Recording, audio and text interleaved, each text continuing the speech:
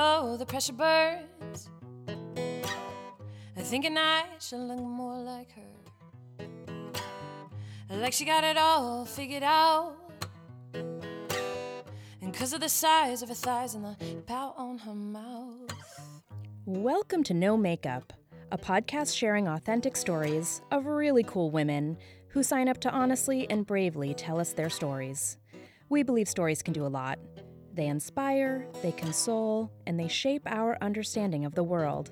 So welcome as we interview women we admire and ask them to, figuratively, and literally, if they want to, take off their makeup and tell stories from the heart.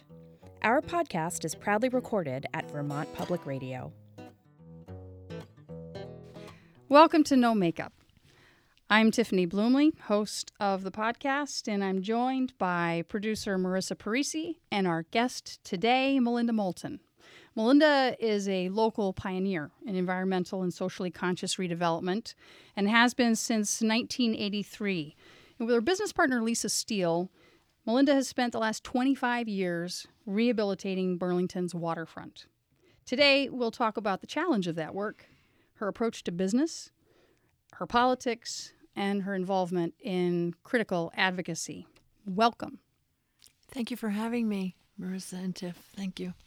Well, before we dig into the story of the waterfront, because I think it's a really interesting one, and I'd like to spend some time on that, can you tell us how you got to Vermont and what you'd done before then? Absolutely. I was at Harvard working for Dr. James Watson in his department. In 1969, I had just graduated from Catherine Gibbs, and I got placed at Harvard with Dr. Watson of Watson and Crick DNA. And I was working for a young professor, Mark Potashny, who was part of Dr. Watson's department. And really just embracing this incredible career. I was marching with Daniel Ellsberg against the war in Vietnam. I was part of the coalition against the war in Vietnam, and Mark was best friends with Daniel Ellsberg, and I was sort of in this great movement of civil rights and anti-war and the women's movement. And I was only 19 years old, and I met my husband, who picked me up and brought me to Vermont for the summer because his parents lived up here, and we lived in a little sugar house in Westford. And we went back to Harvard. I actually stayed on payroll through the summer, and he took me back, and I announced that I was leaving, and we moved to Denver where he finished his degree, and then he brought me back to Vermont to settle in Vermont to be close to his parents after we had our son Eli, who was 5 months old when we moved back.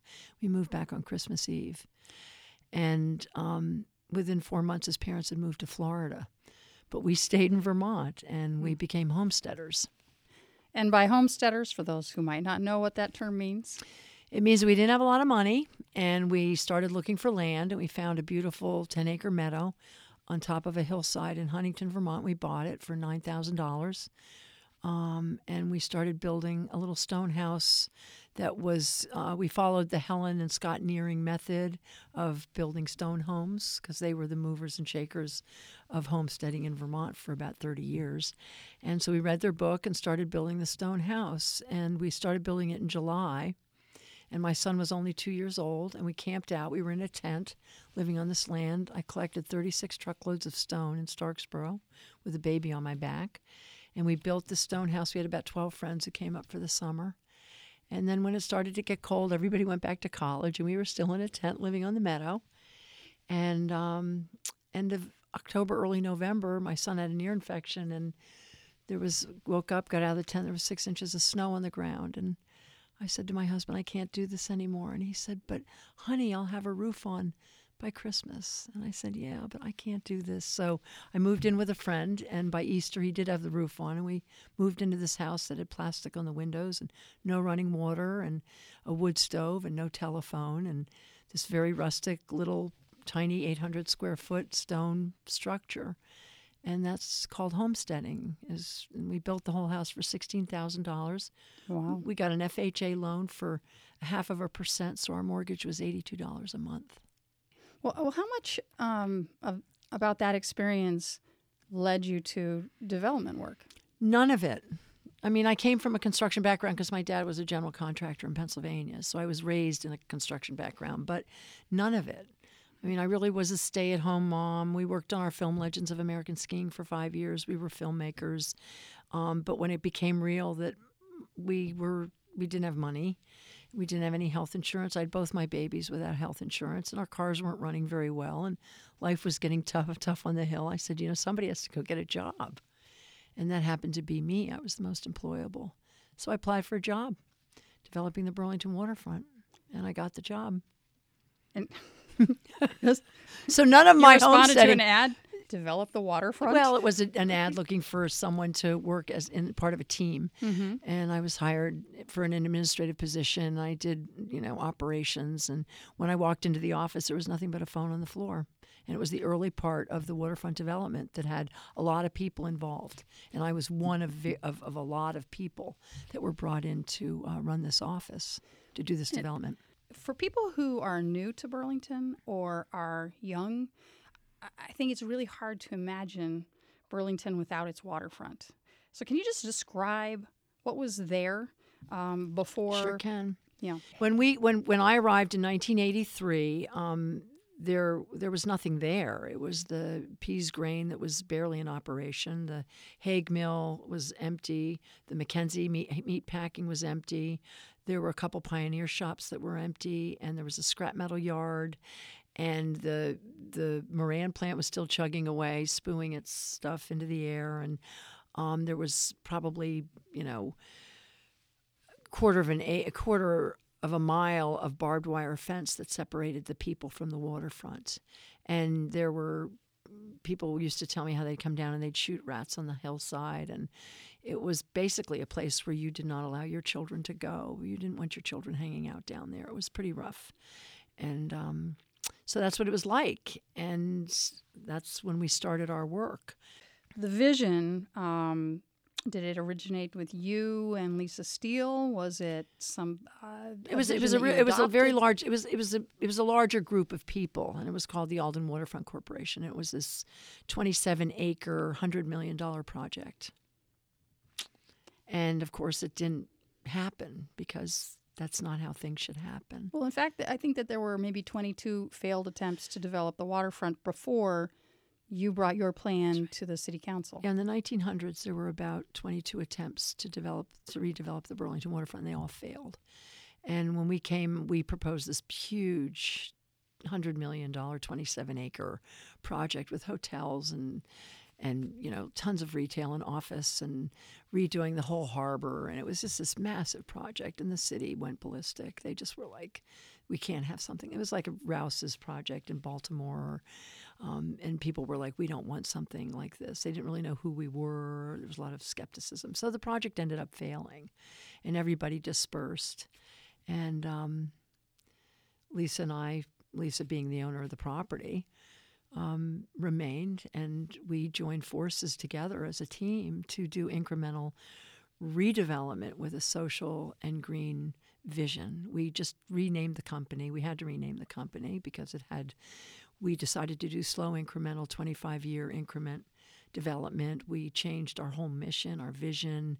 Well, describe that. So what was your approach? Our approach was that we wanted to do something very slow and incremental. We wanted it to be local. We wanted to have our stakeholders be local people. We wanted to work with the city and make sure that what we did was what the people wanted to see there. We wanted to protect view corridors. We wanted to focus on green development, sustainable green development, which really the word sustainable wasn't even a word when we were looking. I mean, we were pioneers in the green sustainable movement in a big way because it really wasn't. There was Bill McClay who was doing work in that, but not many people. Blair Hamilton, Bess Sachs, but there weren't a lot of people doing that kind of work. But Lisa and I were both young hippies, raised with peace and love and social justice, and we both fought for the same causes. And we wanted our company, the Main Street Landing Company, to be a company that really espoused all those virtues. And so we changed the name to Main Street Landing and put together a mission statement and pulled together a great team of local architects, and we did this 25-year vision for the waterfront, which we got a standing ovation from the city after we presented it, and then we started very slowly and incrementally putting together the plan for construction. So it took us from 1982 to 1993 before we got a shovel in the ground. Wow, that's a long time, and that's a lot of patience. It is, but it had to be done right. We had to know what people wanted. What did you want to see there? And we knew that people wanted to see mixed-use buildings that had office, retail, and housing in them. They wanted a 24-hour feel. They wanted them to be public spaces, lots of outdoor patios and promenades. They wanted connections to the water. They wanted localism. They wanted the rents to be affordable so local businesses could be there. And they really wanted pedestrian-friendly. They wanted parking hidden underground. They didn't want it. We surveyed thousands of people and interviewed thousands of people to find out what they wanted. And finally, we had our vision, and then these architects and landscape architects helped us create this 25-year incremental plan, and that was then time to build. So we started building. Did you run into a lot of resistance from the traditional development community or contractors, architects? First phase of the project, which was in the early 1990s, the opposition came from the Green Party, pretty much the Greens. No development on the waterfront. Didn't want us building anything. And there was appeals, and we had to go to court and get through it all, and the city helped us get through it. And then but it was through their input. This is so amazing because this is why I love permitting. And as a developers kind of sometimes get mad at me because I love zoning regulations. I love regulations because through the Green Party telling us what they didn't like about our project, we were able to go to environmental court in front of Meredith Wright and present a better project because of what they wanted. So our development became better because of what they wanted. We reduced the parking by 100%. I mean, not 100%, by 50%. We had 200 cars, now we're down to 100. We were able to bring all of the buildings down to grade instead of having them above a parking. So the whole project got redesigned in environmental court. And we really appealed to what people wanted, and it made for a better project. You were once quoted, though, as having said that I still have blood on my hands from crashing through the glass ceiling. So what was that about? I think the blood on the hands comment was that I, as a woman trying to find a career in the late 1960s, was always suppressed by males, and primarily male bosses, who you would be the brightest person in the room, but because you were female, you would do the report, you would do the research, and you hand it over to somebody else who would make the presentation, and they would get all the credit.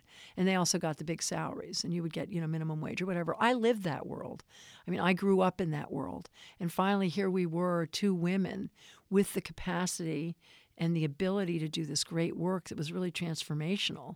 And we could say, kind of like, screw you, we're going to do it our way. And if you don't like it, we're just going to do it. And it's going to be great. And it's going to work out. We're going to make money. It's not going to fail. We're going to be totally successful. And we're going to support all these people in great businesses. And you wait. I mean, at the end of the day, this is going to be great. And you can just sort of say, screw you. We're going to do it. And that was kind of like bursting through that glass ceiling and just being able to sort of thumb our nose at all these other developers who had a totally different, Development 101 is very different than the way that Lisa and I developed the waterfront. And when I lecture across the country about this to real estate students or planning students, they say, wow, well, I've never had anybody talk to us about doing it that way. And I'm like, well, there is another way you can do it, and it works. What works between you and Lisa? We just love each other, and we're very close, and there's great respect.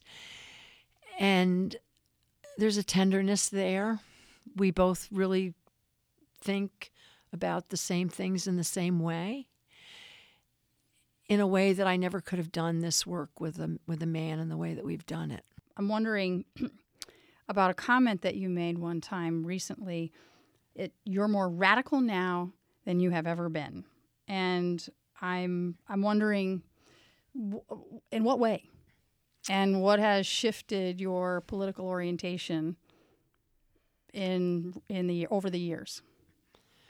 Because I'm getting old and time is running out. And I was an activist at 14 when I was burning my bra with the rest of the women's movement and fighting for the Equal Rights Amendment and marching with Daniel Ellsberg. And I've been a radical activist my entire life. But I'm getting old now. I'm 66 years old and I have grandchildren. I'm seeing where the world's going.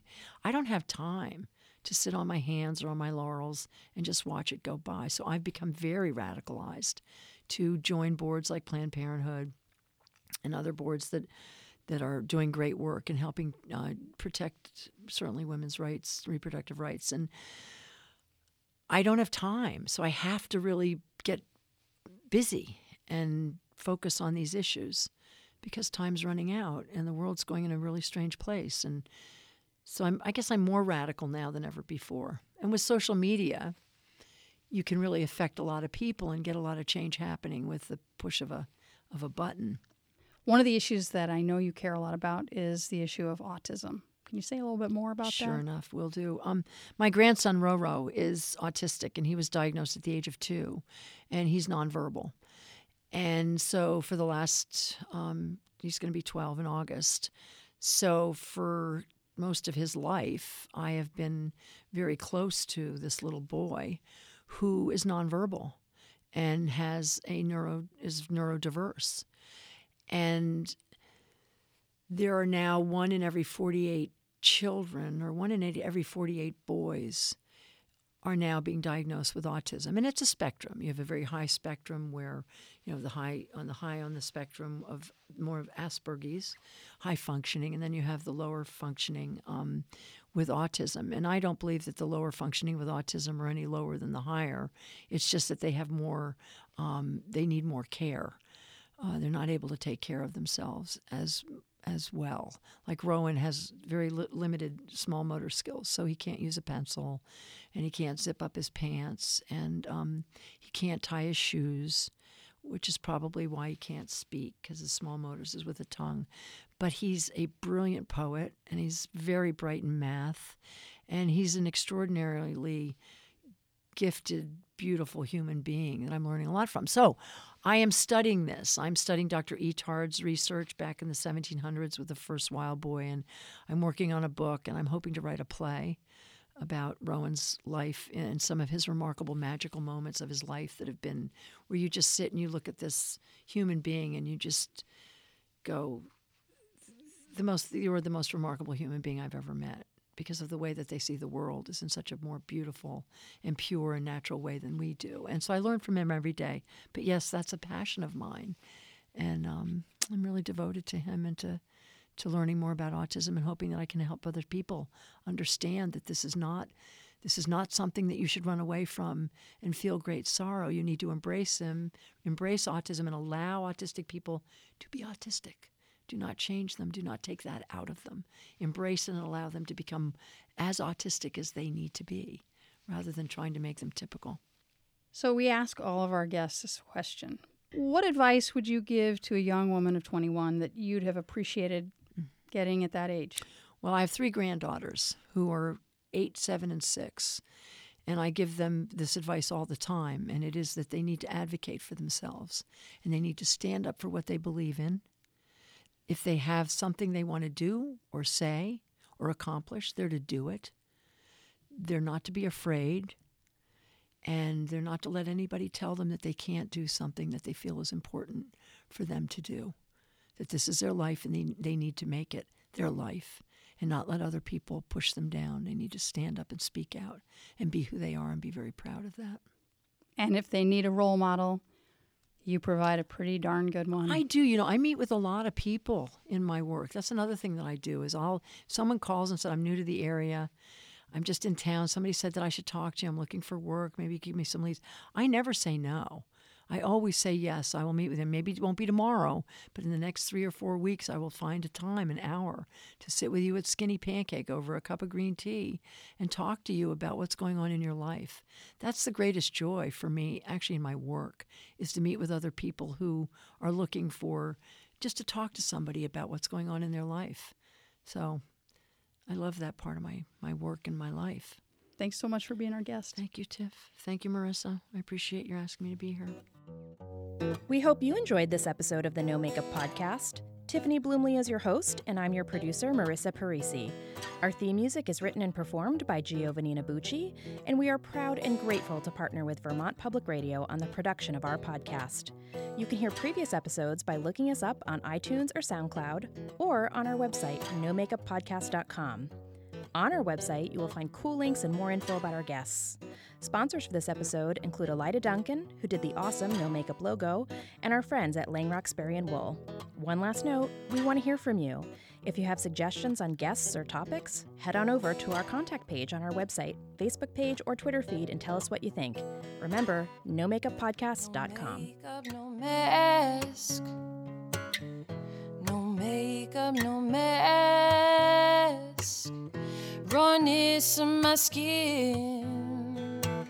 This beautiful vessel I'm living in.